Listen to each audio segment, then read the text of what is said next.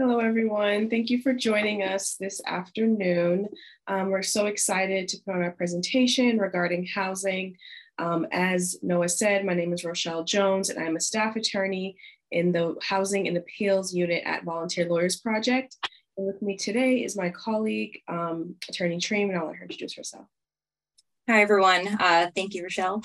My name is Caitlin Treem, and I'm a Housing and Appeals staff attorney at Volunteer Lawyers Project. We really appreciate all of you being here today to get an introduction into basic eviction defense and also some ways that you could potentially get involved with Volunteer Lawyers Project and our efforts to connect members of the private bar with some of our indigent clients who do not have access to counsel. So we'd first like to take an opportunity to introduce you to our current housing unit at VLP. Again, Rochelle and I are the staff attorneys. We also work in our civil appeals clinic as well. Maya Krobot is our multi-unit paralegal. Sovansela Chuop is our HELA paralegal, and Laura Castro is our paralegal in the HELA unit as well. We also have the support and guidance from three really seasoned housing attorneys who have been working with us on a consulting basis: attorney Dick Bauer, attorney Jeff Fior, and attorney Lee Goldstein, who provide a lot of substantive supervision to the unit, and we are very lucky to have them. So by starting off, we would like to do a brief introduction about who VLP is, the clientele that we serve, and also what our goal is in trying to get engagement from the pro bono bar, specifically in housing. So VLP, again, Volunteer Lawyers Project, we are a small staff focusing on the civil cases. We focus on recruiting and training and mentoring the private bar. So unlike some of our other legal services brothers and sisters, we keep a very small caseload, so that way we can provide substantive training and support to pro bono attorneys who are interested in helping and assisting our clients on a myriad of things, whether it be through clinics or taking on full rep or limited representation cases. Like I said, we are always available to provide support when pro bono attorneys do take on cases for our clients in any capacity, whether it's one small discrete task all the way through a full representation of a case. So who do we serve? All of our clients are, again, specifically, we work in housing, but we focus on the civil side where, clients are not guaranteed an attorney. So we work with clients who are low income. They are considered or deemed indigent based on income and asset levels. We always screen clients for eligibility to make sure that they meet those guidelines. We do have a few other specific criteria that some of the other legal services organizations do not have, but we do based on our funding source, LSC. And we also need to make sure that the client and their case meets our case priorities. In housing specifically, we focus on eviction defense. So although we understand that there are a myriad of conditions-based issues, affirmative cases, we are currently focusing on eviction defense. But when we do have clients with severe cases, if pro bono attorneys are interested in assisting, we do set them up so that the client can affirmatively go after their landlord to try and remedy some of the hazardous and unsanitary conditions in their apartment. So I wanted to start discussing your possible value as a pro bono attorney by starting with a quote from a really important SJC decision that really helps. I suggest that everybody go and look at this case. Not only is it a helpful case, but it really breaks down what a lot of the challenges are, specifically in housing, due to the fact that most landlords are represented and most tenants are not, and just the disparity and the unequal access to justice in these situations. So the challenges inherent in navigating a complex and fast-moving process are compounded for those individuals who face summary process eviction without the aid and expertise of an attorney. The vast majority of tenants in housing court proceed without the benefit of counsel. And in the fiscal year of 2018, 92.4% of housing court summary process defendants or tenants were unrepresented. In contrast, 70.2% of plaintiffs initiating a summary process eviction case in the housing court were represented by counsel. The result in most cases is that the landlord has an attorney who understands how to navigate the eviction process and the tenant does not. The complexity of a summary process eviction action is exacerbated by the web of applicable statutes and rules. And the various rules and statutes are not only complicated, but they are also overlapping. So deciding when to apply which of these rules and how to resolve these inconsistencies among them is therefore a formidable challenge for an unrepresented litigant seeking to comply with fast-moving deadlines, especially when that litigant is also facing the stress of a potential eviction. So again, I really suggest that everybody go read this case to get a really detailed understanding of some of the challenges our clients are facing, and also to understand some of the rights that the housing court has put forth for tenants. So to go beyond that, for your value as a pro bono attorney, having an attorney, I think, even just to guide and reassure litigants or to give voice to their issues, provide basic legal advice in advance of their hearings, can really make or break the tenant's experience in housing court. Again, most landlords are represented, so there's a great power imbalance, a knowledge imbalance. So any insight that the client can get in advance of those hearings really helps prepare them to have the confidence to be able to go in and represent themselves in these very high stress situations. So one thing that we will talk about later is we have an answer and discovery clinic where we we connect pro bono attorneys with clients to help them complete their answer and their discovery documents. But the benefit of that is that the attorney can issue spot, by asking interview questions and having a conversation with the tenant, the attorney will likely be able to point out defenses and counterclaims that a tenant might not even know are available to them. So we find that to be a really important resource to help the tenants understand what rights and responsibilities they have throughout the litigation. Our pro bono attorneys advocate for our clients against experienced attorneys. When they do full rep cases or representation in court, whether it be at motion hearings or at full trials, they present evidence clearly and meaningfully, and they help low-income pro se litigants that have no training or experience protect their rights in court. So we wanted to move on to some of the summary process eviction basics. We tried to make this as user-friendly and comprehensive as possible. However, this is definitely not all of the rules, but we thought it was a good introduction. So the golden rule in Massachusetts is that a landlord may not evict a tenant without first obtaining a court order. Any lease that says that the landlord can evict a tenant without going to court is illegal. We've had tenants come to us saying, well, our landlord said that you didn't have to go through the court process and that we just had to leave. And that is just simply not the case.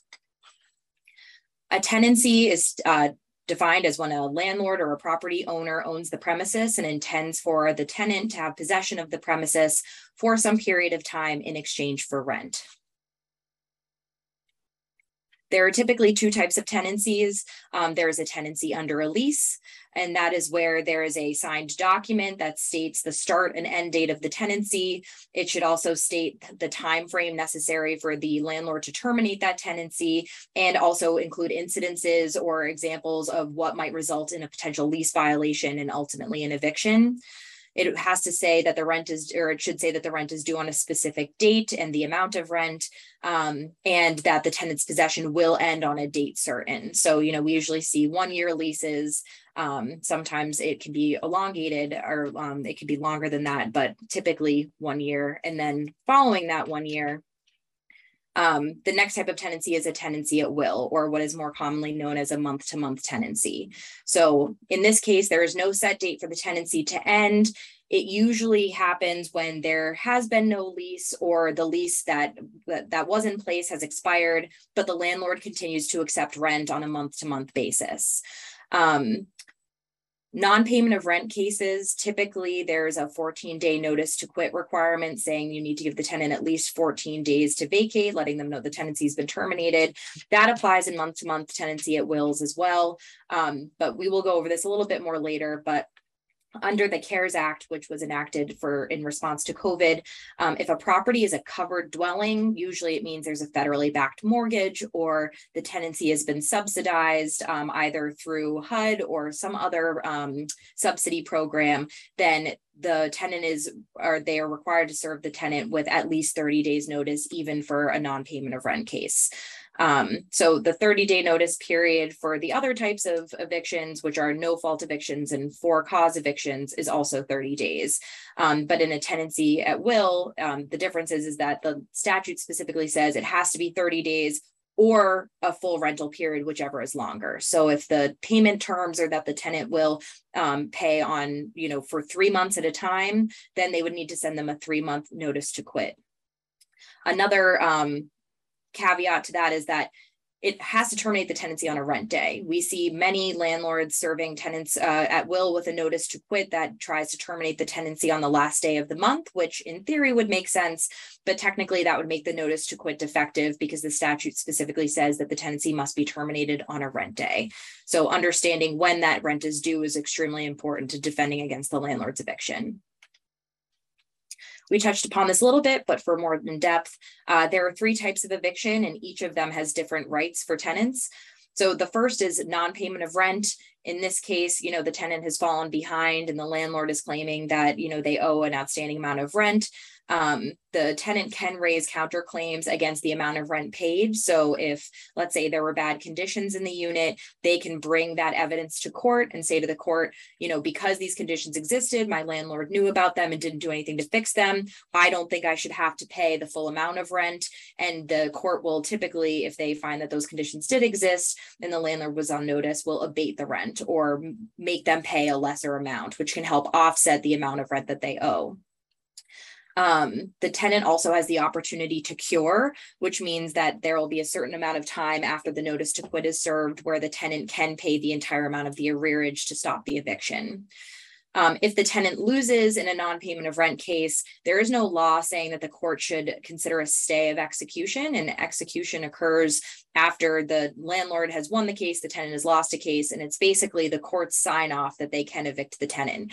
A stay of execution is where either the court decides themselves or the tenant asks for additional time before that execution is issued. Again, in non-payment of rent cases, there is no law saying that the court should consider this, but the tenant can always make that request. Cause cases occur when the tenant has a lease and they have done something that has violated a term of that lease. In a cause case, the tenant is not allowed to bring counterclaims, but can bring a number of defenses. A typical counterclaim, like I said before, would be, bad conditions, a violation of the warranty of habitability. They wouldn't be able to bring that as a counterclaim. However, if they had told the landlord about these conditions issues and then received a notice to quit within 6 months of that, the client could claim retaliation, which is a defense to a cause-based eviction. So it's kind of hard to parse through, but there are ways to still get some of those counterclaims in, just not as a typical counterclaim, but as a support of a defense. Again, there's no law saying that the court should consider a stay of execution, but the tenant can ask for it. Again, there are some affirmative defenses such as reasonable accommodation or retaliation and discrimination, which are available to the tenant. The final type of eviction is a no-fault eviction. This typically occurs when the tenant is a tenant at will. The landlord has decided that they want possession of the premises back. They're not necessarily claiming that the tenant has done anything wrong, like not paying rent or, violated a term of an expired lease. They're just saying that they want possession. These cases can be difficult for tenants to defend against because in theory, the landlord has a right to their property and they should be able to get that back. But it's difficult for tenants who have then, lived in this property, deem it their home, and now have to find alternative housing without them having done anything.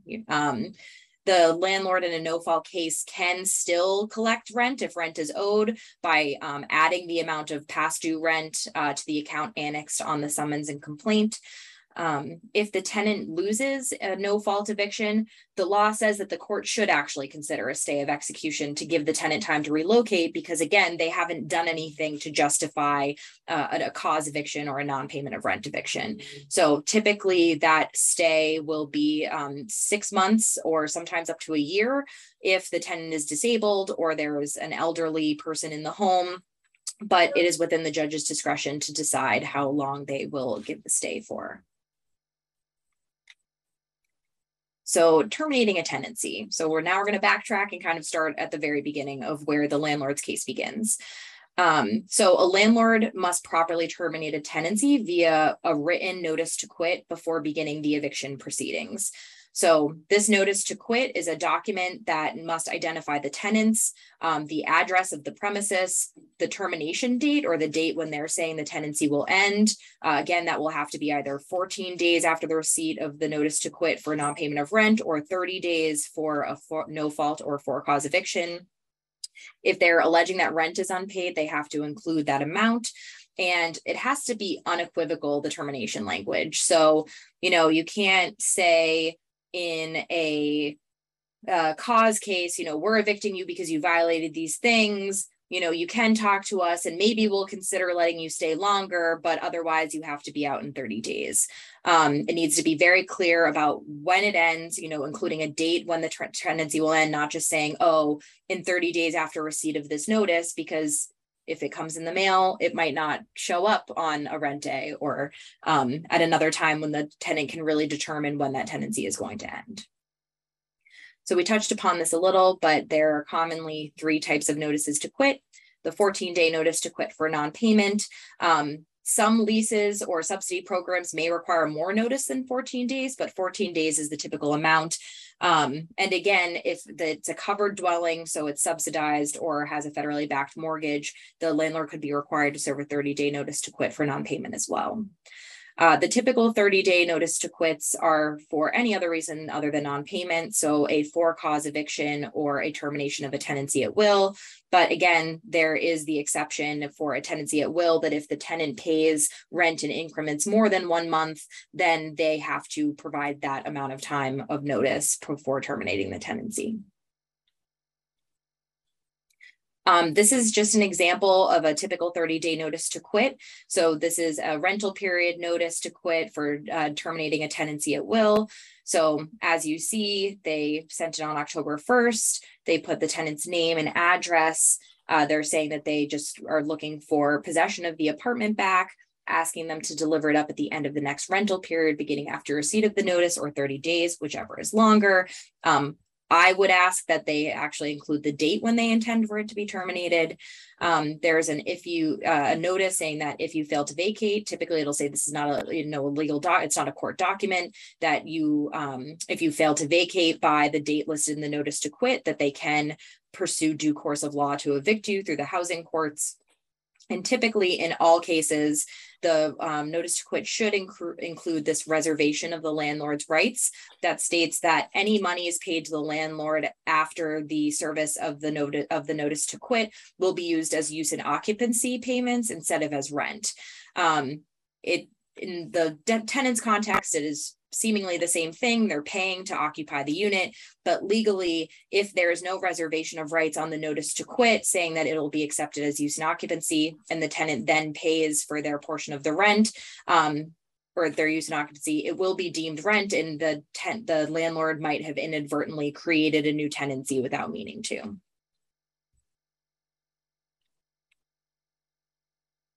Okay.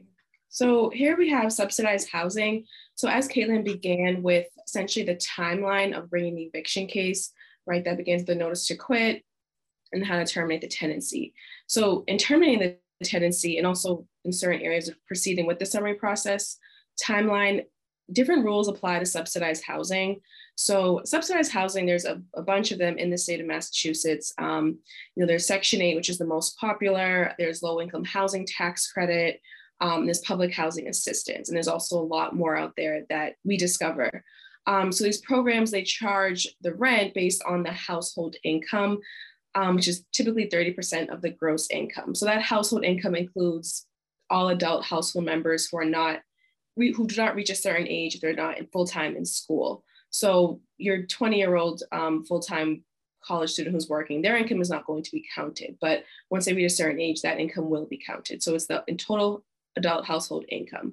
So that means that the tenants are paying their rent 30% of their income. So for example, if let's say there's their rent is $2,400 for 3 bedrooms. Typically, in some cases, the family is paying can pay from $0 to $1,000 or more a month. And then typically a governing housing authority will pay the rest of the amount. So in order to go through this process, tenants have to apply in subsidized housing. They complete annual recertification for their rent and any changes to the household composition. So that has to happen every single year.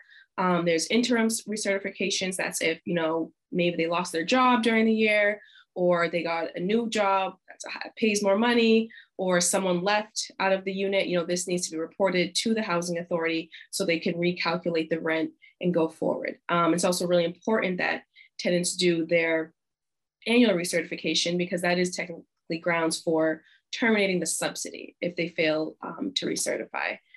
And typically it's for adequately failing to report their income. However, again, that was just the subsidy. The landlord itself has to follow certain rules in properly terminating the tenancy. That's actually from the home. So as I said, Section 8 evictions Section 8 subsidies are the most common types. So here, an owner may only terminate the tenancy due to serious or repeated violations of the lease, violation of federal, state, or local law that imposes obligations on the tenant in connection with the occupancy or use of the unit, criminal activity or alcohol abuse, or other good cause attributable to the family after the first year, this is in the first year of the lease. After the first year of the lease, so during the first year of the lease, the landlord cannot evict someone, for example, no fault eviction, right? If the landlord wants their property back under subsidized housing, they can't do that in the first year, but after that first year, they're more than willing to do that. And then it's also important to note that when a landlord is evicting a subsidized tenant, they also have to notify that housing authority. Okay, so back to that eviction timeline here. So once that either that 14 days expire or the 30 days expire, this is now where the landlord can bring the case to court. So the notice to quit is essentially just, putting the tenant on notice that the landlord wants to terminate the tenancy. However, nothing has been started in the actual court proceedings. So if a tenant doesn't move out by the end of this notice period, which they're not required to, but sometimes they do, the landlord may file the eviction case in the district court or the housing court, essentially asking the court to get permission to remove the tenant. So for the most part, a lot of our evictions are filed in housing court, but your smaller landlords may actually file their case in district court, and that's perfectly fine. The law allows that, law and the rules allow that. However, the tenant does have the right at any point before trial to transfer that case to housing court. We'll explain a little bit more later on why that's really important, but it's just, in housing court, you have the judges who are just more familiar with the rules. There's more opportunities for the tenants to meet maybe a lawyer for the day at a clinic, or just get more hands-on advice. So we always will suggest tenants transferring the case, and they have that right to. But I also think due to this reason, most landlords do file their cases in housing court. Okay, so landlord cannot, the landlord cannot begin the summary process, right, until that notice to quit period has expired, and they begin this process by filing and serving by constable a summons and complaint. So the notice to quit doesn't have to be served by a constable, but here the summons and complaint does. And so again, the summons and complaint is a document that actually gets filed with the court and just begins that process. So the reason for the eviction must also be identified in the summons and complaint, and has to match the notice to quit. And so you may have heard us already use this term, summary process. So in Massachusetts, evictions are called summary process, or SP for shorten. And that's just what we call it here. So in Massachusetts, a tenant can win an eviction case for a multitude of reasons. For example, one of the reasons is that the landlord didn't initiate the case properly, right? And that notice to quit is defective because it doesn't state the proper notice period, or it doesn't state the proper reason or give a reason for terminating the tenancy.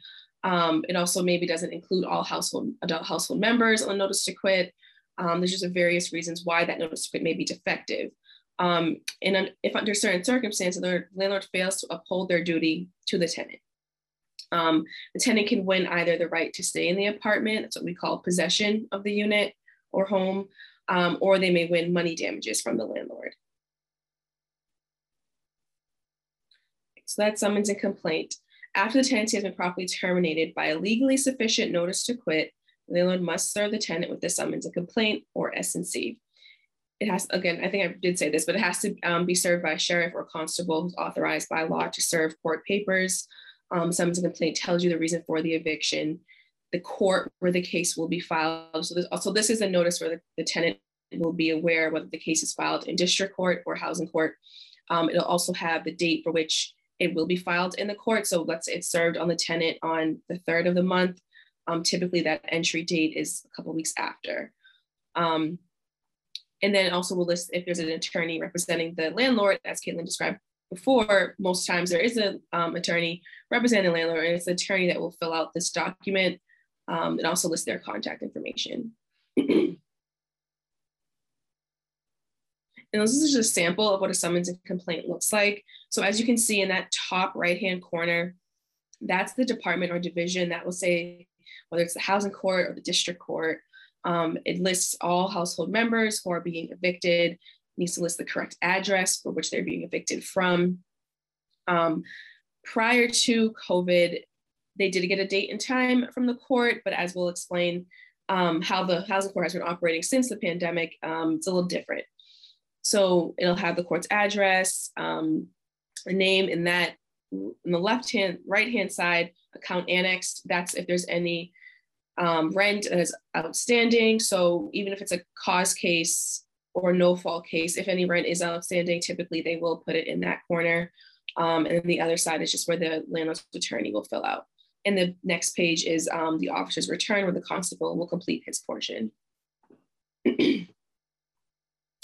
Okay, yeah, so housing court during the pandemic. So this is how Caitlin and I have been operating since we started post-pandemic last year. So before, like I said, that summons and complaint will include like the actual trial date for the tenant, when to appear and when they should file their answer. We'll explain the answer a little bit more, but the answer is essentially the tenant's response to this eviction case against them in writing that gets filed with the court.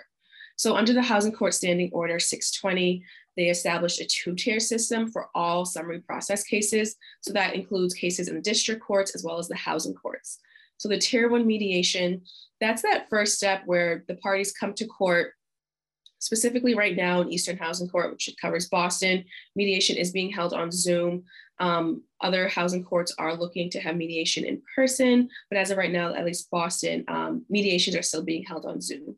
So that's the first time where the parties come together and they're with a trained housing court specialist or a mediator. They use the words interchangeably. That both sides just discuss what they want, typically in the case. I think the next slide goes in a little more detail on that. And then that Tier 2 trial, so a bench trial, cases that will be heard by a judge, and of course a jury trial, the case can be heard by a jury. So maybe it may surprise some people, but housing cases and eviction cases can be heard by a jury. It's not just on the judge. In Massachusetts, the jury can hear this case. And again, yeah, the district courts also have that 2-tier system, and they just call it a case management conference, but it's technically the same mediation with the housing specialist or judge. Okay. So the answer and discovery portion, right? That's that written response that the tenant is entitled to do and just respond to this eviction case against them, right? We touched on earlier a little bit on just like their counterclaims and their defenses, or even if it's literally just saying, I didn't do what the landlord is alleging that I did in a notice to quit. This is their time to put that in writing. We do have an answer and discovery clinic here at VLP, and I will definitely be getting to that a little bit later. But most importantly, with this answer portion, is that it's due 3 business days before that first Tier 1 mediation, right? And so let's say that first Tier 1 mediation is on like a Tuesday. You really have to count the business days to make sure like Saturday and Sunday won't count. That means the tenant has to file the answer with the court and serve it to either the opposing counsel that is representing the landlord or their landlord, if landlord is pro se, meaning they're unrepresented. And again, that's 3 business days before mediation. It's very important to do so because it also secures a jury demand. Typically in the answer, even if it's late, you just have to ask for leave of court, which is just a motion to file a late answer. But the courts, for the most part, are willing to grant the late answer. They just will not grant a late jury demand. So jury demands, in order to get a jury demand in, which has its benefits, right? One of them is just more time. It's just taking a little more time to seat a jury as opposed to a bench trial before a judge. But also, you have, instead of one person ruling for or against you, you'll have a panel of at least 6 people. And so also in that answer and discovery is the discovery portion. And that's where the client can use their interrogatories, where they're asking the landlord questions about any information or evidence they have, that results in that behavior that was listed on notice to quit, or if it's a no fault, things like that. You can ask specific questions regarding, maybe you want to see like how often the tenant contacts the landlord about conditions issues, or just things like that. And also a request for reproduction of documents as well. I believe the interrogatories are limited to 31 questions, but the documents are unlimited.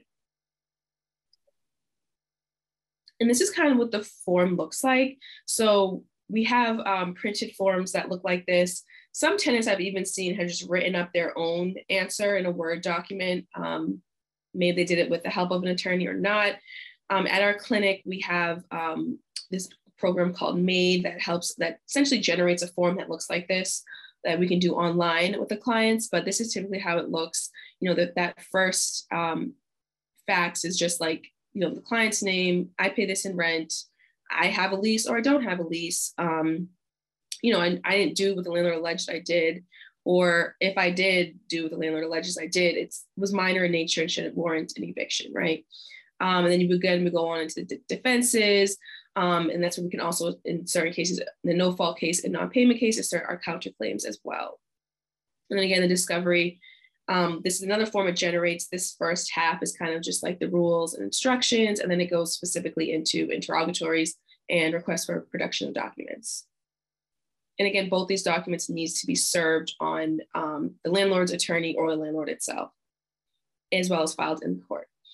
Okay, so the mediation / negotiation, because this is what happens here. So like I said, the Housing Court District Court schedule the mediations before the trial. This is again called the Tier 1 mediation. Both parties will appear on Zoom. It is optional. You can refuse to participate in mediation, but then it'll go to the next step, whether that's a jury trial or a bench trial. I'll also like to note here that although it is optional, tenants have to appear. So you can't just say, oh, it's optional and I'm choosing not to attend.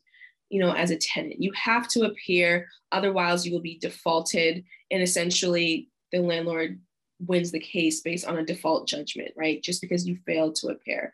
So again, although it is voluntary, you still need to show up, and if you need to reschedule, you definitely need to let the court know as well in advance as you can.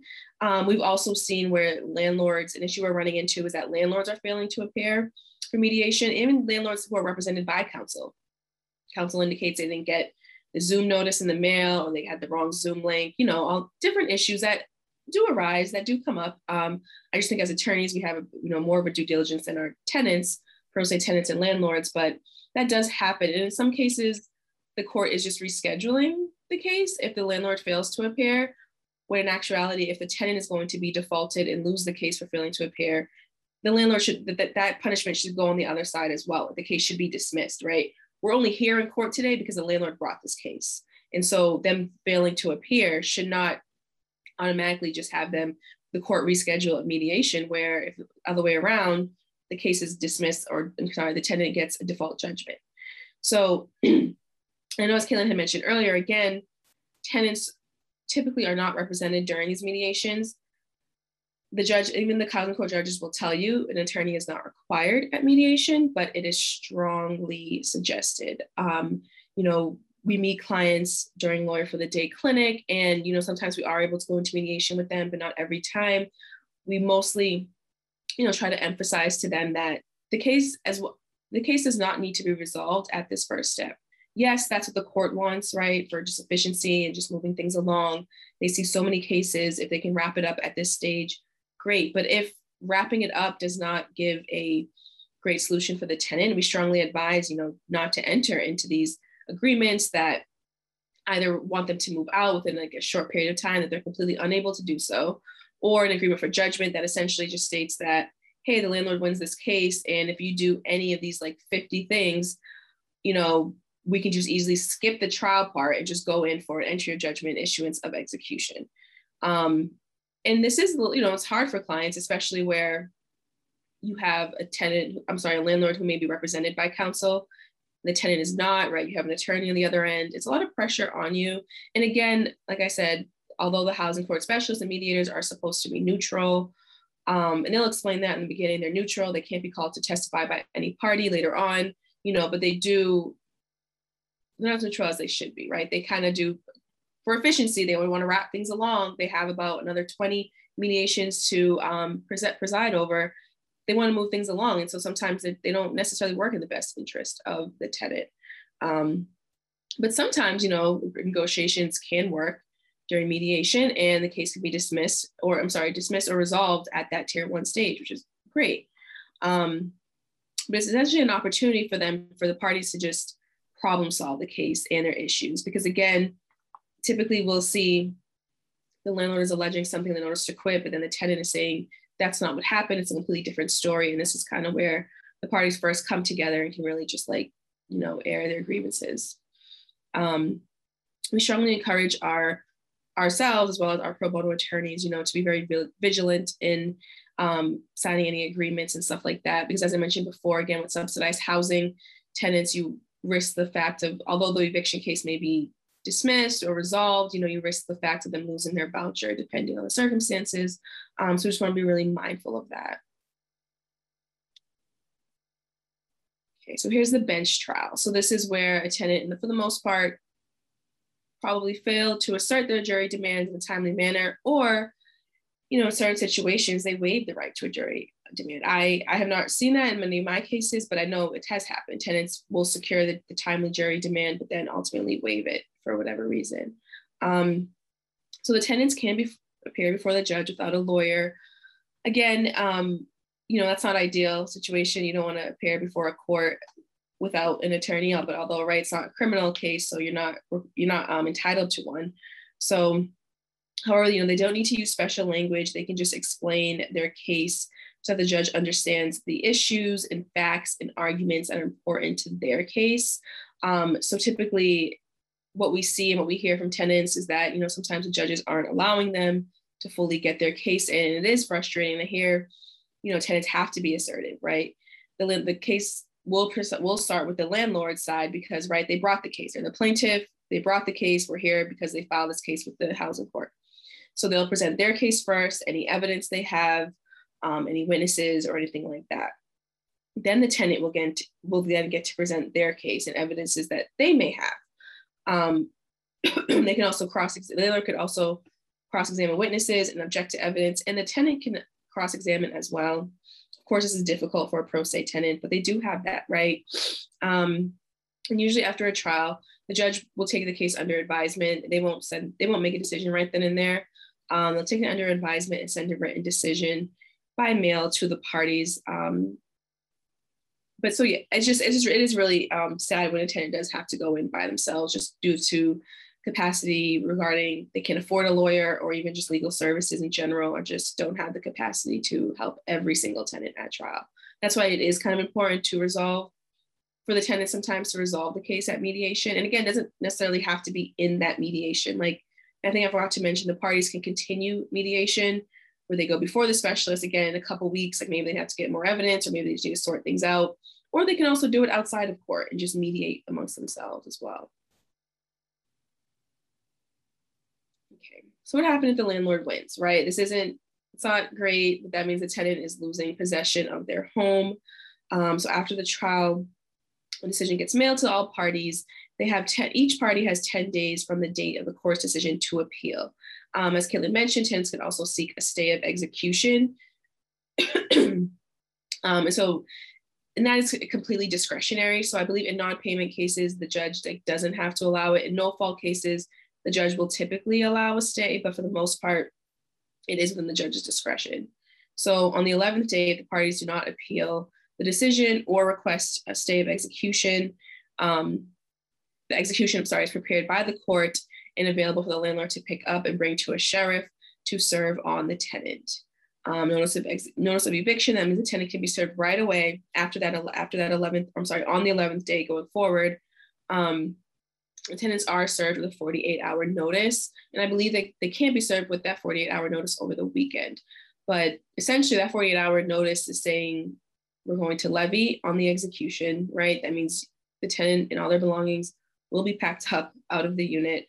When it reaches this stage, we always advise tenants to request the stay, even if it's an emergency stay, even if it gets tighter when the 48-hour notice has already been served, but they can still request the emergency stay. And then worst case scenario, of course, it's always, grab your most important documents, whether that's, birth certificates, social security cards, things of that nature, anything related to your children. You want to get that stuff so it's in your hands, it doesn't get lost. Because once the levy date does come, the sheriff, again, can move the tenant out of the apartment with their belongings. The sheriff will store the belongings in a storage facility chosen by the landlord. However, the tenant is responsible for the payment of that storage.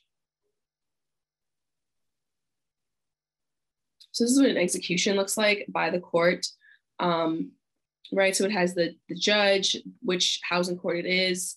And essentially, it says possession, damages. It'll list the judgment total, which is if it's a non-payment case, or if it's not a non-payment case, it's whatever the amount the tenant owes the landlord. And it'll list the address, the property address in question as well. So we have this stay of an execution, right? So again, we've touched on it, but essentially that is an order where that means a judgment is precluded from being executed on. So that means judgment enters on the court docket. Essentially that means the tenant loses, right? Judgment for possession for the landlord. And again, you have to wait that 11 to 10 days, that appeal period before the landlord can, get the court to issue the execution. So we always request a stay because essentially sometimes the tenant just needs more time, right? The newest eviction case is already up against them. In some situations they have a place, they just need more time, or they're just not ready to move out because sometimes you'll realize, they get the notice to quit, right? They don't have to move out at that time. Sometimes it doesn't become real to the tenant. So, they always do have that right to request that stay. The longest I've seen, I think, has been like 3 months in a stay, but it can be longer, especially if one is disabled or elderly. So they can grant up to 6 months or up to 12 months. I haven't seen that. Again, this is within the judge's discretion, and this is in a no fault case. But again, I've seen the judge grant a 3-month stay in a non-payment case, but during that stay, the tenant is required to pay that use and occupancy, right? So they're not paying rent, which would kind of start a new tenancy, but they're paying use and occupancy. So it's although you lost your eviction case and you're still in the unit, you can't live there for free. You still have to pay the landlord something, so the landlord isn't, put in a bad position. And again, this is all discretionary with the judges. So usually the court will allow the tenant. Usually the court will allow the tenant less time. The tenant can request an extension. So in that case, even if the judge allows 1 month, you can always go back and request an extension. We always will advise to explain in that request why you need the additional time, right? And be really specific here, provide documentation if you can. Like I said, if diligence is shown and new housing has not been secured, or the harm it will cause, again, that goes like to someone's disabilities or young children, things like that. So the court can consider each party's hardship. So this is the 48-hour notice. Again, as you know, it's from a constable's office. It's saying like on this date, they describe the docket number, the court where it came from. You're notified that on this date, at this time, you have to leave. And this is usually, I've seen it I've heard tenants say it's been either attached to their door or slipped under the door. But I was under the impression that it needed to be served on them, but I've seen it be attached as well as slipped under. Okay, and here's some, again, so we kind of touched on this, but just some options after a 48-hour notice, right? Seek a stay. Just again, you need more time, explain why you need more time.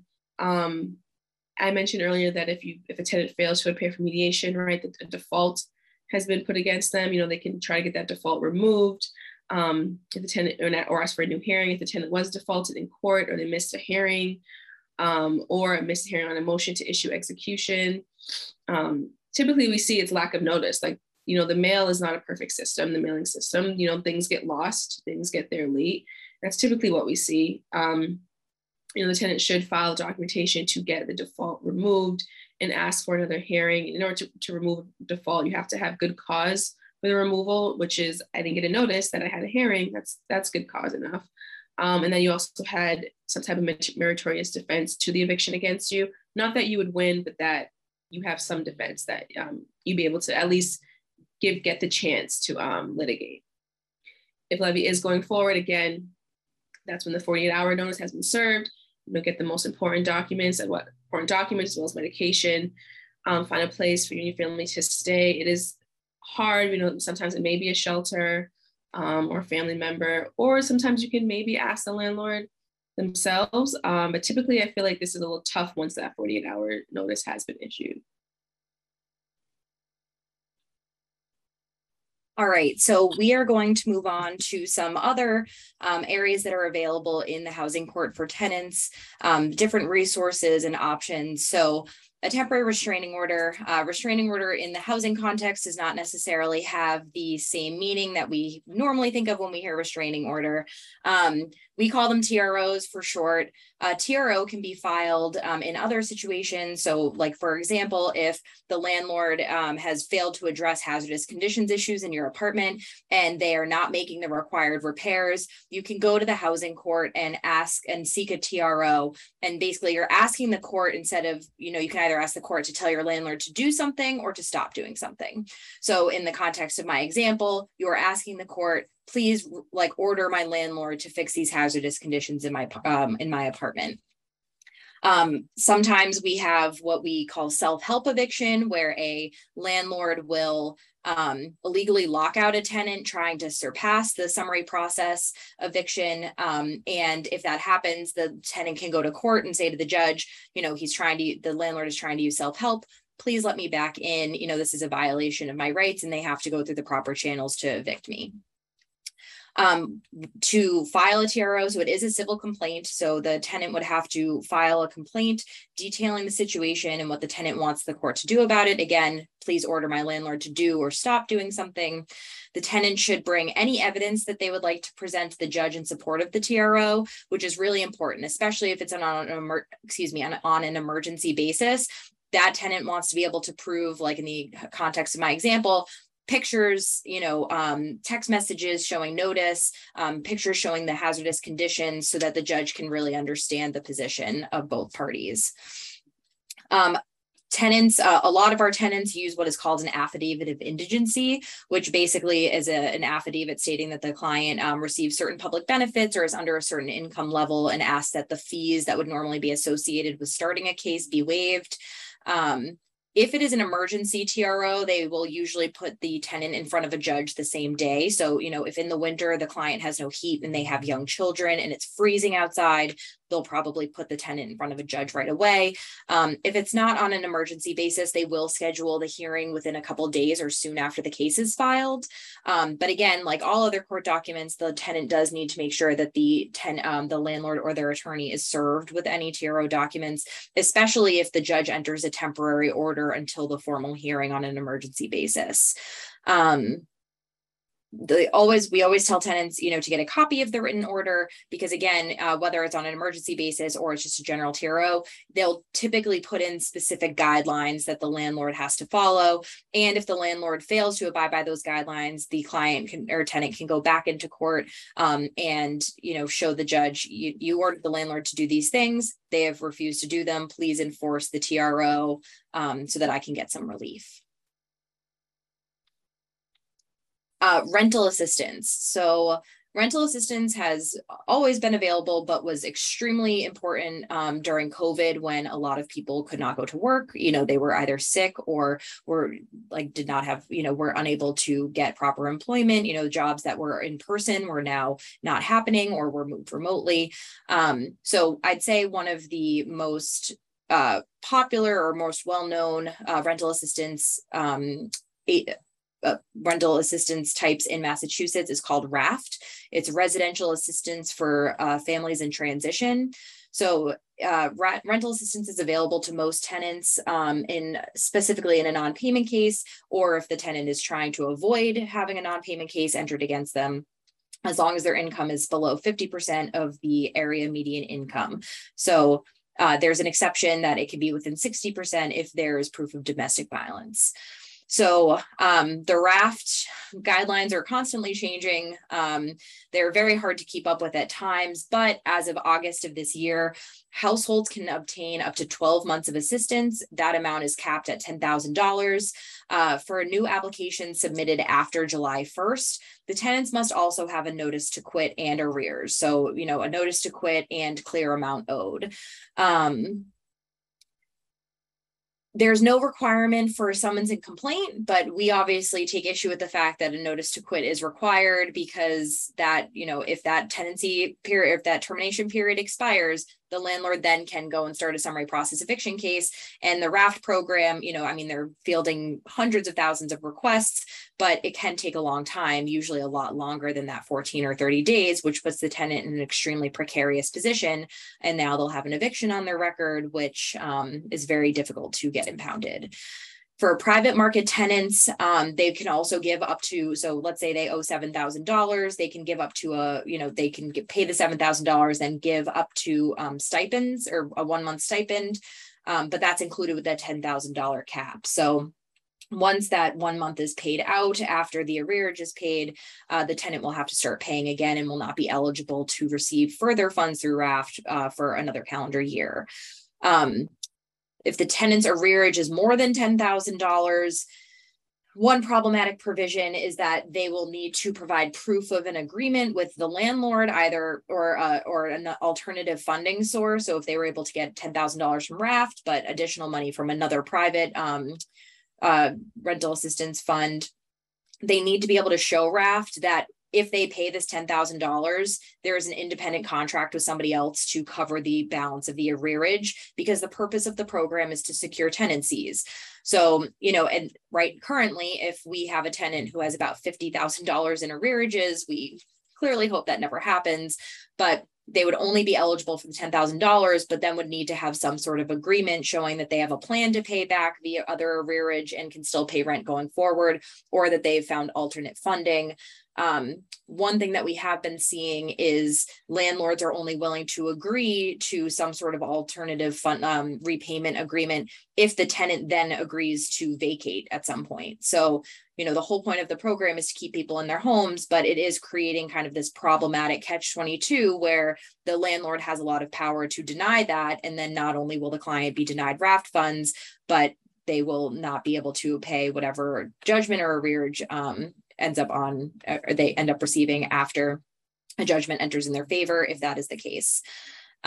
So Chapter 2257 of the Acts of 2020 provided, especially during, this was really important during COVID, that the court shall continue cases when there is a COVID-related non-payment issue and an application for rental assistance pending. So that means that, if a client comes to mediation, they sit down with the landlord, even if unrepresented, they say, I have a pending RAFT application.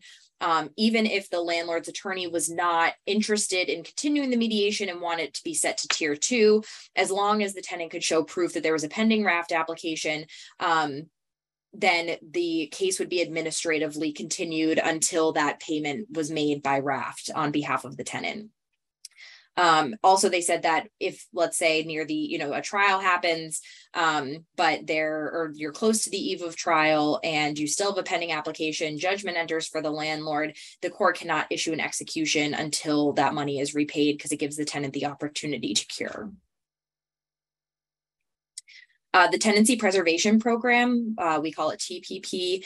TPP is a homelessness prevention program, and they work with tenants that are facing eviction as a result of behavior related to disability. So I'll go into this a little further, a little deeper later in the presentation, but we have a lot of clients that we assist who suffer from mental disabilities, mental health problems that can be the cause of the eviction. So there is, an event occurs, maybe a fight on the property or an inability to pay rent because they haven't been going to work because they're severely depressed. As long as there is a nexus between the disability and the behavior that is the cause of the eviction, we can request a reasonable accommodation. But TPP specifically works with these tenants to try and create some sort of reasonable and effective plan that is beneficial to both the landlord and to stop the behavior of the tenant, or to protect the tenant's housing. So, we see TPP involved a lot in cases of hoarding where there is like an ongoing lease violation and the landlord is like, I don't see how this is going to be fixed. They will set them up.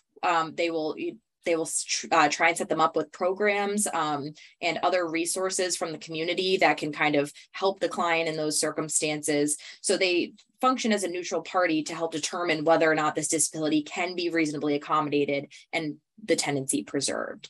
So they have been an incredible resource for us, and their main office is actually located at the Eastern Housing Court, where we participate in the Lawyer for the Day program. All right, so we are going to get into some of the defenses and counterclaims in summary process eviction cases. So just like our MAID form that we use for answer discovery, we like to start with some of the procedural defenses. There are many cases, like Rochelle noted, that can be dismissed based on a technicality. A defective notice to quit, for example, where the landlord didn't terminate the tenancy properly, the tenant can file a motion to dismiss, or in the alternative, a motion for summary judgment. If the case wasn't properly filed, they filed a summons and complaint, but they never actually served it on the tenant. The landlord also has an obligation to, again, bring the case properly. So if the landlord did not do that, it might also be grounds for a motion to dismiss. Some of the substantive defenses to eviction that are available in all the cases, so non-payment, no fault, and for cause eviction. Retaliation. So an eviction is unlawful or retaliatory if the landlord brings the eviction or hikes rent or does something because the tenant engaged in a protected activity. For example, a protected activity is asking for repairs to be completed, filing a complaint with inspectional services, having them come and look at the property to make sure that it's up to sanitary code. If they've filed a lawsuit against the landlord or a TRO in any capacity, there's a presumption that that the eviction is retaliatory if the tenant engaged in any of these protected activities within 6 months of the eviction. So what that means for the tenant is that the landlord then has to prove that, no, this wasn't retaliatory. There was a legitimate reason for the eviction and it had nothing to do with these other things. But we have had some success on clients. We had a really great case that went to the appeals court recently where the clients won on a retaliation defense. The landlord was not able to prove that it was not retaliatory. And because they won possession, the money judgment against them, which was very high, was vacated, and they were not responsible within that action to pay those funds. And the landlord would have to seek it in a separate action. So retaliation is a very useful defense for tenants. Discrimination and reasonable accommodation.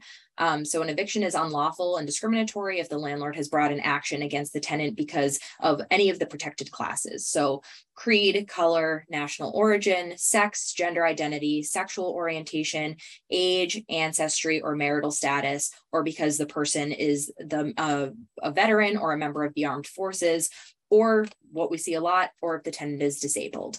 I will go into reasonable accommodation the next slide, but if the client can prove that the landlord has discriminated, or the tenant can prove that the landlord has discriminated against them on any of these bases, it is also a defense to the eviction. So a reasonable accommodation, or an RA, is a defense that's available to tenants with a mental or physical disability. They consider that to be a physical or mental impairment, which substantially limits one or more major life activities. So, we have tenants all the time. We ask them, do you have any qualifying disabilities? They assume, they're like, I'm not, no, I can see, I can hear, I can stand, I can. So, it's really important for us as advocates to be able to understand or explain to them that if you're suffering from depression, or you have some other mental health problem that is making it difficult for you to engage in regular life activities like going to work, taking care of your children, keeping your apartment clean, this is where we see a lot of advocacy because tenants don't know that this is available. So again, the disability must be related to the reason why the tenant couldn't meet the tenancy obligations. So we call this a nexus, or the connection between the disability and the reason for the eviction. A reasonable accommodation request is essentially asking the landlord to alter their rules or policies, or even make physical modifications in consideration of the tenant's disability, so that the tenant can stay in the unit. So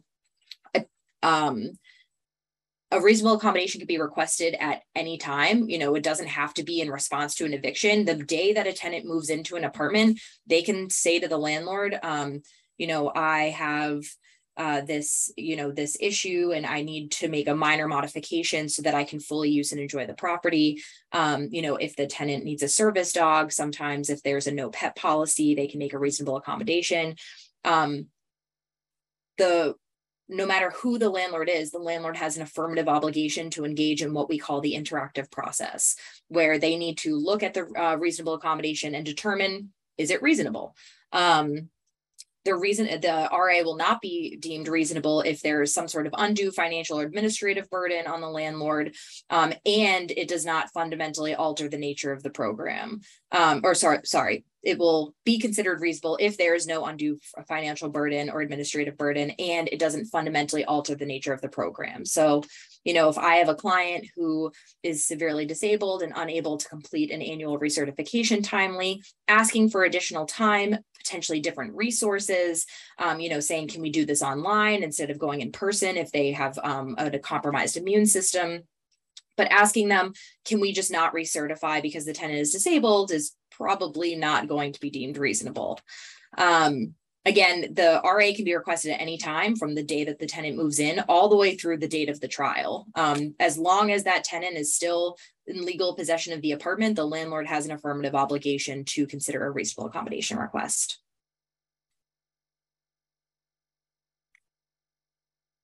So some of the common defenses and counterclaims available in a no fault or non-payment case, we've touched upon this one a lot, but the breach of the warranty of habitability. So this deals with bad conditions. So conditions of disrepair that endanger the health and safety of occupants. The tenant can claim that the value of the apartment has decreased and it's not worth the full amount of rent paid. When you enter into a rental agreement, specifically one under a lease, you're agreeing to pay whatever the landlord has deemed as reasonable for the lease based on them providing you with safe and adequate housing. So if there's anything that happens that changes that, you are making the argument to the court that it is not worth what the landlord is claiming it is worth, and you would present evidence showing the various conditions issues and ask that the amount that you owe be decreased. So if a tenant has stayed up to date on their rent, but is being evicted for other reasons, a no fault, but they can prove, I don't owe any money to the landlord, but they owe me $10,000 in back rent because these conditions have existed for so long and they're so severe, then the tenant can win the eviction. So that's really important. Inspectional services reports, Board of Health reports, these things are really important. So we always suggest that when clients call in and say, I'm concerned about the conditions in my unit, that they go and they seek assistance from these agencies who can then document that. And then they can use that in the future if an eviction case is started against them, or use it as evidence in a current eviction. The next is the breach of quiet enjoyment. So quiet enjoyment is, or a breach of quiet enjoyment occurs when there is an interference with the tenant's use and enjoyment of the apartment.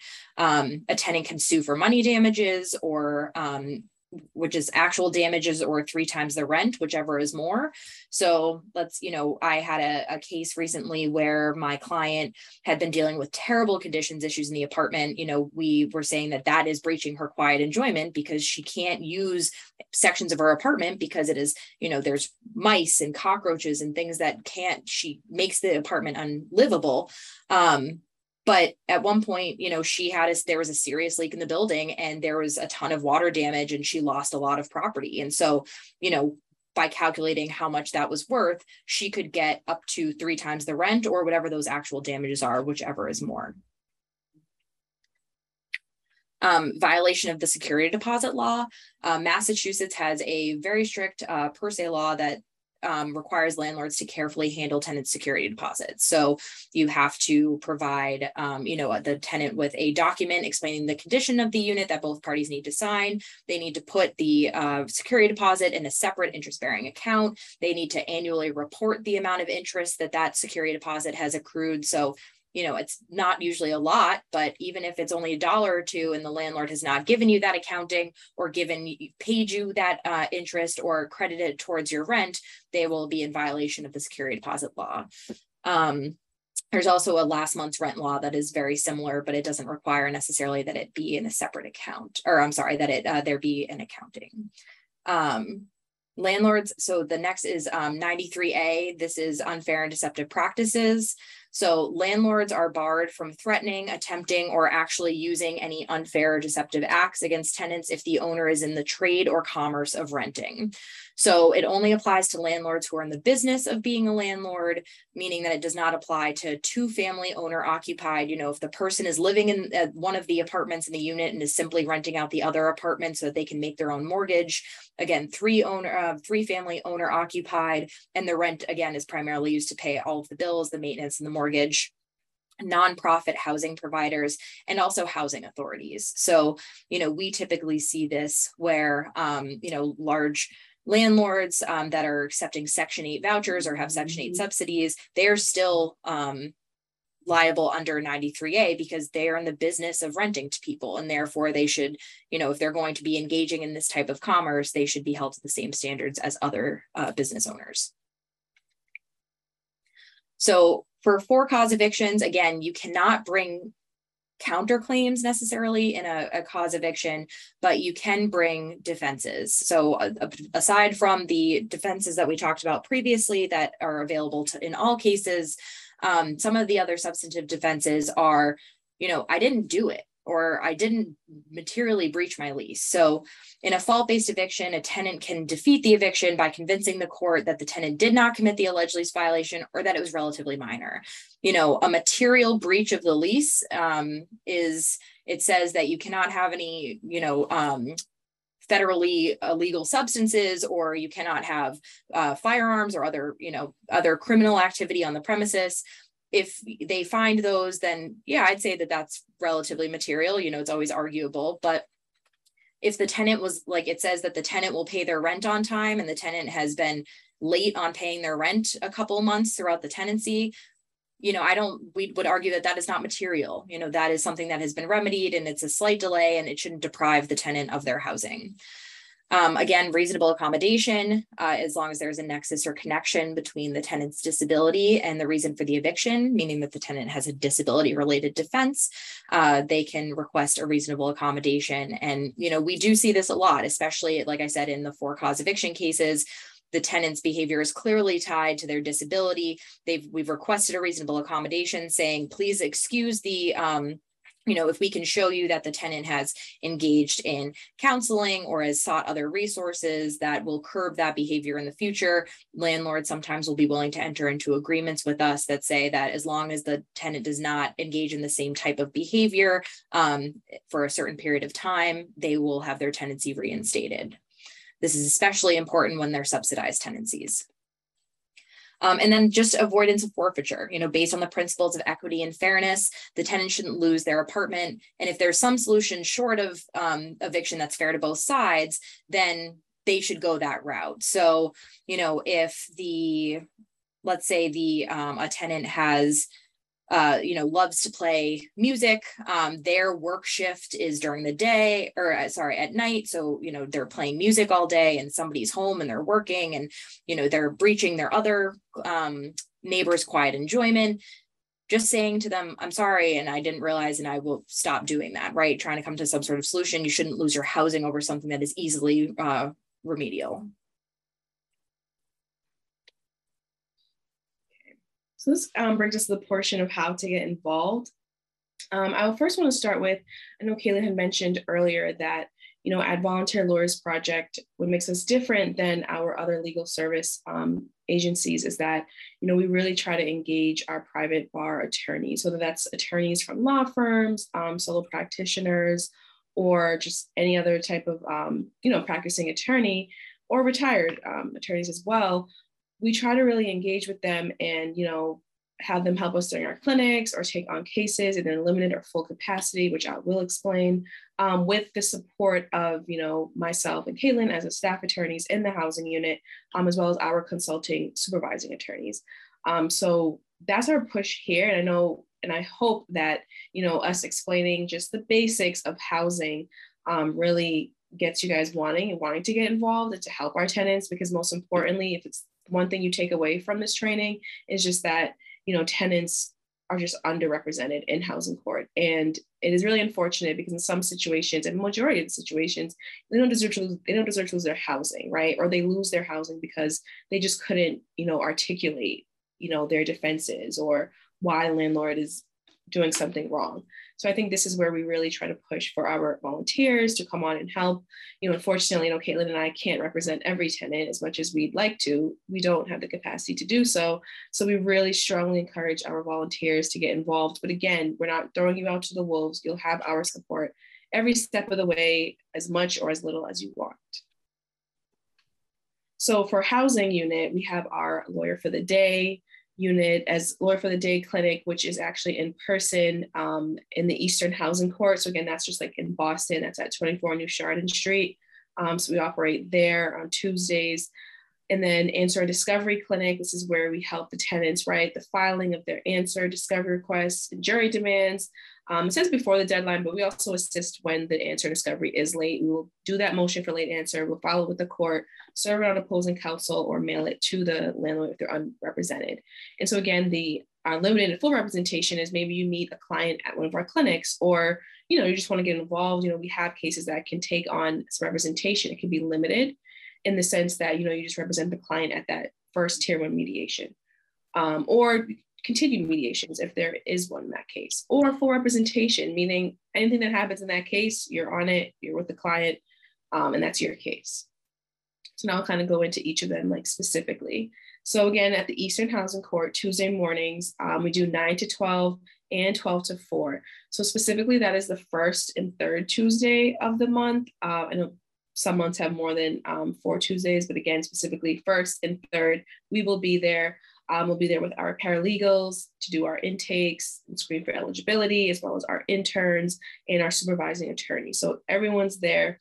It's a great place to meet. You can meet us face-to-face, meet clients face-to-face, assist them with drafting, could be just something brief drafting, go into mediation with them, as well as if a motion hearing. Typically, we usually see like a motion to reconsider is on. So that means a decision was already made by the judge, but here the client wants to, present their case again. And it helps. I've done that. I've gone in on a reconsideration and actually got the judge to change his mind. And, part of it's like great for the client. That was really great, and good advocacy on my part, but also the way the client described the case to me, she already told the judge everything. But I guess hearing it from an attorney, it makes it a little better. It's really sad and unfortunate, but unfortunately, that's just how housing court is operating. So you'll get an opportunity to do something like that. And, it's just a couple, and it's not going to take your whole day, right? It's going to take a part of your day. And it's just a great opportunity to meet tenants, or it's just advising, just giving advice. Like, this is what you should do. This is what you need to file. This is who you should speak with, or maybe connecting them with some of the referral agencies that Caitlin mentioned, like TPP, because again, TPP is in the housing court. So things like that, will be there as well, or you can just shadow when the attorney's giving advice, or on the downtime, you can literally just go into the courtroom and just witness housing cases. And again, like I said, we're there to supervise, mentor, and assist in any way we can. We were doing virtual lawyer for the day, and honestly, sometimes we still kind of do, even though we're in person. So we're in person, it may be a little slow in person. We'll get a call from one of the housing specialists, or they'll come upstairs and just say, hey, I have this client on Zoom, because remember, the mediations are all on Zoom. So they'll ask if we can join in. They do have a computer available if no pro se litigant needs it. But we also have our, not a laptop, but our tablets that you could also use and go on video with. So, you can duck away into a corner office or corner room in the court, and you can still help with mediation on Zoom, or just speaking, providing advice. And then also just pop back out and come and help with clients in person as well. Okay, so the limited assistance representation. So we just LAR, that's mostly what you're going to hear, but that's what it means. So in 2010, the Housing Court issued a standing order, essentially which implemented the use of LAR within the divisions of the Housing Court. So that's like I know we said we offer the Eastern Housing Corp, but there's also the Northeast, Metro South, and Southeast, all of those other places across the state. So the LAR permits a qualified attorney to assist a self-represented litigant on a limited basis without undertaking, right, the full representation. So that just means, and on that form, there's a training manual, an online training that you have to take in order to provide LAR assistance. There's also a form that you sign with the client, you and the client sign it. Essentially, it just states that I'm representing you at this motion hearing on this date, or TBD if it hasn't been determined as yet. Then also once that date or that service has been completed, you have to file a notice of withdrawal of your limited representation with the court. That just puts the court on notice that, hey, I'm done, I'm stepping out of this case. You can always redo another one as well, of course. But it's really important that if you are only have the capacity to represent the tenant on a limited basis, that you do withdraw your limited representation so the court doesn't drag you into other proceedings if the case continues on. So yeah, so there is a course. So the housing course is a self-certifying course, and you don't need to present the certification in court. You do have to take it, by submitting the LAR notice of appearance. You're letting the court know that you are in fact LAR certified. You can represent the client in mediation or another court event. Like I said, the lawyer for the day. And again, that's the same thing. Also send the LAR, right? Like anything you file in court. I feel like litigators know this, but anything you file in court, right? You give a copy to the client and you have to give it to the other side, whether that's the attorney on the other side or the landlord on the other side. You have to do that. And the same goes for the withdrawal.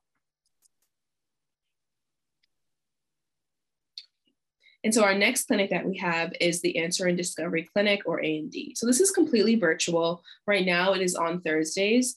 This clinic is run entirely by us. VLP, Caitlin and I, as well as our paralegals run this clinic mostly. So our paralegals and Caitlin and I supervise. We have a lot of signups. Our volunteer attorneys can sign up and take a session. We usually do the shifts in 2-hour increments. So that's like either the 9 a.m. to 11 a.m. or 11 a.m. to 1 p.m., whatever your preference is. And, again, this is where the tenants are essentially responding to this action against them in writing. So we assist them with drafting. You can start with, just hearing the tenant side. Prior to the clinic, you will receive the tenant's documents. That's that notice to quit, the summons and complaint, other training materials, and any other FAQs that may be pertinent to that day. You'll get a form or information on how to use the MAID tool. That's at Massachusetts Defense for Eviction. GBLS created this during the pandemic. So you'll get, you can look at that beforehand. It's fairly easy to use. It also was created for pro se tenants as well, but during our clinic, we will work with the tenants in completing that.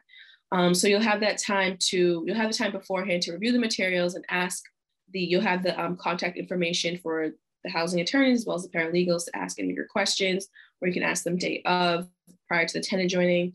And then once the tenant joins, we will introduce you to the tenant, you get acclimated with them. They'll tell you their side, right? Because a notice to quit and a summons and complaint, once you start volunteering, you'll see it doesn't say anything. It really does not say much. As though we went into detail on what it should say and what should happen. In reality, it could be a 2-sentence notice to quit, right? It doesn't tell you anything about the case. And then you have the tenant in front of you and they're going to want to talk, which is great. You can let them explain, but also, feel free to let them know that, we do have this 2-hour block to complete the forms and things like that. And so the way the MAID form brings you, it starts off with your procedural and technical defenses and also the basic information from the client. And then it gets into the substantive defenses. That's where the client can really tell their side of the story. Once the form is complete, you can kind of print it or download it as a Word copy, and you can fill in as well. We can, be a little more specific there with the tenant's side of things and their facts. We will also, so the attorneys will send this to the client via PandaDocs. It's just an electronic signature system that we use, so the client can review it on their own, sign it. We do strongly encourage, if the deadline is pressing, again, that's at 3 business days before that first court event, that the turnaround is a little quicker, or maybe we ask the permission of the client to sign. At the bottom of the form, it will say prepared with assistance of counsel, just so the court knows that the tenant didn't do this on their own, assistance of counsel, but no appearance was entered. And so it's just a great opportunity just to work with clients face to face. And then again, you'll have the staff attorneys there to provide any advice or any, maybe do some research in the background, just anything that we can do to help assist. Because it's really great that, our volunteers can work with our clients in doing this.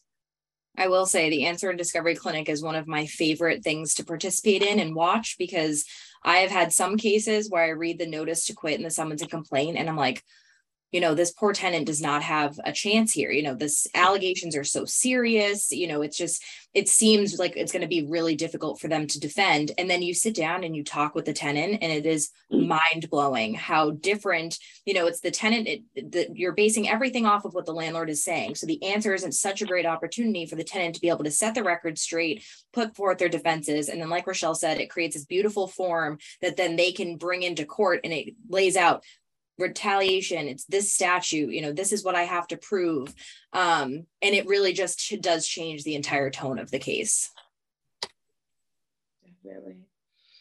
So here's how to join us for our Answer and Discovery Clinic. We have an online sign-in sheet. Again, that's the 9 a.m. or 11 a.m. slot where you can sign up. You can also shadow. We actually strongly encourage. Although the form is very easy to use, again, pro se litigants can, so attorneys can definitely get the hang of it without shadowing. But, if you have the time or opportunity to, shadowing is always great as well.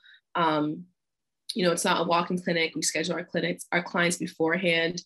Right now we do have we're kind of limited our A&D clients just because either clients aren't aware of our clinic or things like that. We have put out to other legal aid organizations like, hey, we have this clinic, please let clients know. And when you come across, we can do this form, we can do the serving and filing, just make it a lot easier. So we have, put a notice on that, also letting the court know.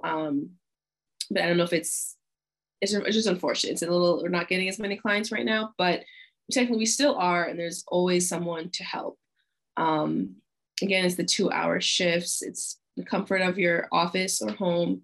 Because it's done on Zoom. We'll give you the Zoom link and all the materials beforehand so you can review. There was another point I wanted to make about the Answer and Discovery that now I'm just drawing a blank. But similar to what you were saying, Caitlin, just here's a good point. I'm sorry. So the notice to quit, like I said, and like Caitlin said, it's right. You may think, some of it's you see the craziest things. It's you broke this window, you had unauthorized guests doing this, you cursed at management, your child, maybe sexually assaulted another tenant. You have all these different things going on, and then you see it, it's wow, how can we help them? I hope we can, we can help some way. But then you hear from the tenant, it's that didn't happen, right? And I get it, it's 2 sides, right? 3 sides to every story. So, and also with that being said, the landlord can allege almost anything in notice to quit, but they need to be able to prove that in court, right? And typically when we get to mediation stage or even past that, that's when we realize these landlords, they don't have the evidence. Okay, the tenant broke something. You never contacted the tenant to let them know they damaged something or have them pay for it. None of that. Or like Caitlin said before, they just have legitimate defenses. Or that's a reasonable accommodation defense to something, that they only acted out in this behavior because, maybe they stopped seeing their therapist or stopped taking medication, things like that, just little changes. It's just the notice to quit and summons and complaint can only provide so much. And so during this Answer and Discovery Clinic, it's just a great way to be ahead of the game and understanding the tenant's case, which actually brings me to the next slide, our limited and full representation, right? So completing, and it's really tough, right? Because completing Answer and Discovery, that's the first time the tenant is in front of an attorney, and it's I'm going to tell them everything. Can you do this? And we do let them know beforehand that, right, we're doing this under an LAR.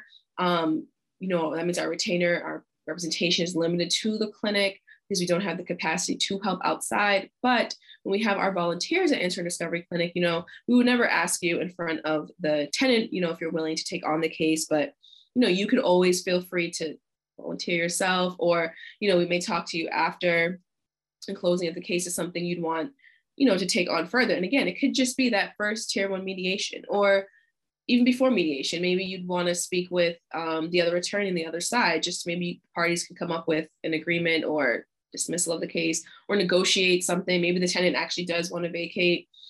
They just need more time. or need to get the money to be able to move, things like that. And so we really strongly encourage our volunteers to take it beyond our A&D and LFD, just because, the need is definitely there. It's always going to be there. I'm sure it was there prior to the pandemic, and now even more so. We met with actually the housing court specialist a couple weeks ago, and they informed us there's hundreds of eviction cases being filed in housing court on a weekly basis, right? And so majority of that is represented landlords, but it's all pro se tenants, and we just need the help. And it's just really difficult because legal services, we can't do everything, unfortunately. And then again, full representation cases, you can definitely take those on. We have those as well. We also have affirmative cases that our pro bono attorneys are currently assisting with. Some cases maybe it was a non-payment case due to the conditions, right? The tenant withheld rent due to conditions. And then, luckily, fortunately, they eventually left. I had one case where the tenant did move out, but then, the conditions were just so horrendous in that first unit that, we transferred the case to the civil docket, and the pro bono attorney is now representing the tenant in an affirmative case, right? Due to all these conditions, breach of warranty of habitability, breach of quiet enjoyment, you owe this tenant some damages for the emotional distress they suffered, which can be, exhibited either through in different ways, physical or mental symptoms. But so that's just another opportunity to take on cases. But again, it's definitely at your comfort level. We have more trainings outside of this one that we can help you with. And then with housing, and I don't say this to scare you, say this to hopefully intrigue you. It's not, although every eviction case does begin the same way, right? Notice to quit, summons to complaint. They're all very different, even if it's the same landlord on the other side. It's all very different and very interesting. And so I hope that, we sold it enough to you guys. And especially if you're interested in litigation, you can get in front of the court, get in front of the judge, argue motions, and just essentially just advocate for these tenants. So we really, really strongly encourage you guys to join in. I'm also going to selfishly plug that VLP also has the only civil appeals clinic in Massachusetts, where we help clients by providing information and advice on appeals. We see a majority housing cases, but there is also the opportunity for family law, appeals of 209A harassment prevention orders. But it's a really great opportunity to help the clients get their initial documents filed. But we also have many, many pro bono attorneys who take on those cases full rep for our clients. So if that interests you, we suggest that you check that out as well. I'll also just answer this question that came in the chat. Are there opportunities for current law students / non-attorneys to help? I did mean to mention that. Yes, there is. Same thing at the clinics or during our answer and discovery clinic. Lawyer for the Day answer discovery. So if you're 303 certified, so usually you're either enrolled currently in evidence or in your last year of law school, you can actually represent tenants during mediation. Because to represent tenant during mediation, you do not have to be an attorney. So you can do that. In terms of arguing motions before the court, you definitely have to be 303 certified. And again, you'll just be working under one of our supervising attorneys or one of us. But you have to be 303 certified to argue in court. But to attend our Lawyer for the Day clinic, no, we have our interns who are law student interns as well as undergrad interns who join us all the time. They can help our paralegals with intakes or eligibility.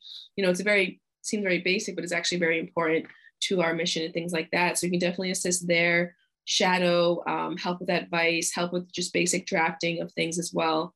So we definitely encourage current law students and non-attorneys to help.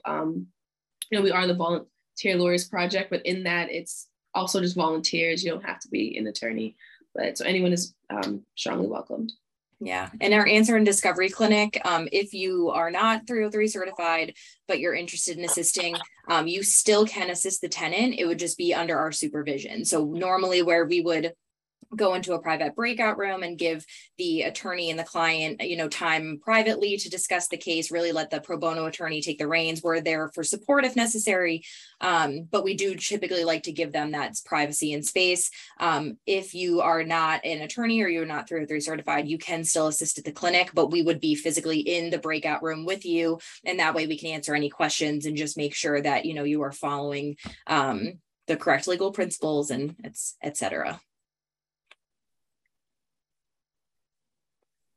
Does anyone else have any questions? I think we have a couple in the chat. Rochelle, do you mind I know we're at time, so yeah. I want to be. I did answer a couple of them, but I wanted to circle back to, we had a question regarding, this, I know this is like one of your favorite topics. Can a landlord, choose not to engage in the RAF process? And right, I said technically they can and they do, but it could be seen as income discrimination. Yeah. I'll just touch on that one. Yeah, so we are actually taking an appeal right now of a case where this is the issue. There is like clear guidance from DHCD, who is the administrating agency who gives out the raft funds. And I think it's an attorney general's letter that clearly says that, if the landlord denies raft, then it is income source discrimination. And there's some case law that implies that the tenant shouldn't be responsible for paying that arrearage if they tried to, and the landlord said no, but we have been less successful in that recently. But one of the things that we have seen the courts doing recently, I mean, they're fighting about this, which is really hard because different tenants are getting different treatment. What I have seen is that if the landlord agrees to accept raft, and then they realize, just kidding, because if they accept the raft, the tenant will be able to cure, hopefully, and they won't be able to evict them. So if the landlord says, yes, I will engage, but then ultimately, once the money is paid out, or they have the award letter has been sent, they say, no, just kidding, I don't want this anymore, I just want the tenant to leave. Well, it's too late. The judge will make them to accept that payment and will essentially say, once you've been paid these funds, if the tenant then again falls behind, you can issue another notice to quit. But as far as this case is concerned, the money has been paid and this case is dismissed.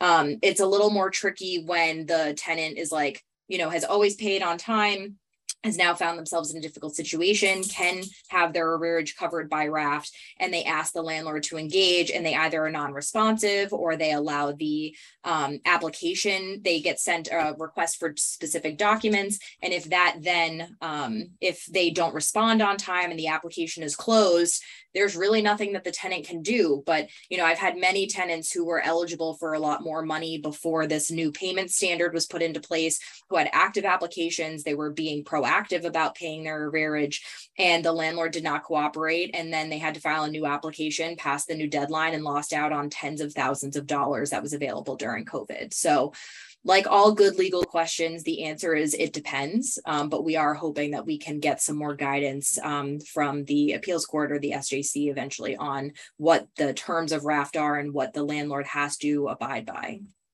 Yes, particularly where, right, it's a non-payment case. I actually have a repeat client now, who's, being evicted for non-payment. He's tried multiple times to apply for raft, and landlord is just refusing because, like, as the question says, the landlord has to provide, people don't know, the landlord has to provide the owner documents. So when we say the rental assistance in raft, that money goes directly to the landlord. It doesn't go to the tenant.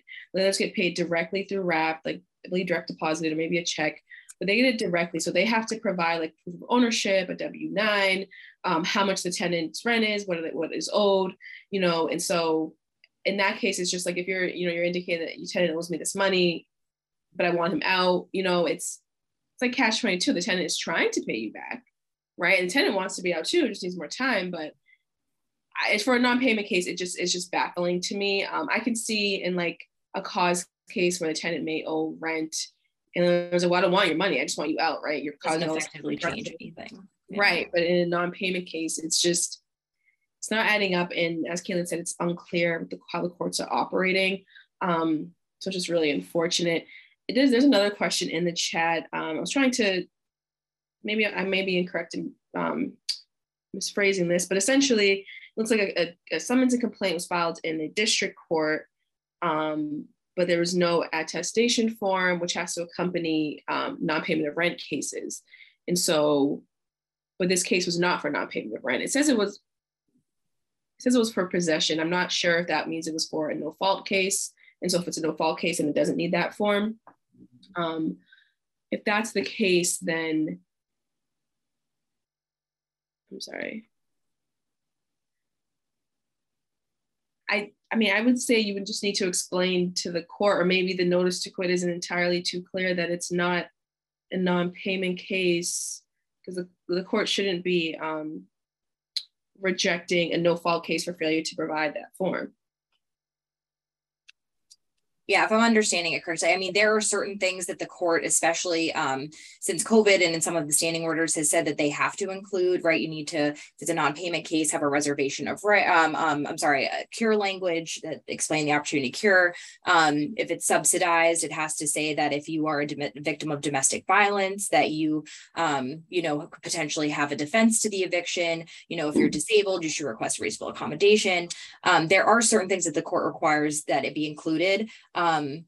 We don't see the court taking that necessarily as seriously as other types of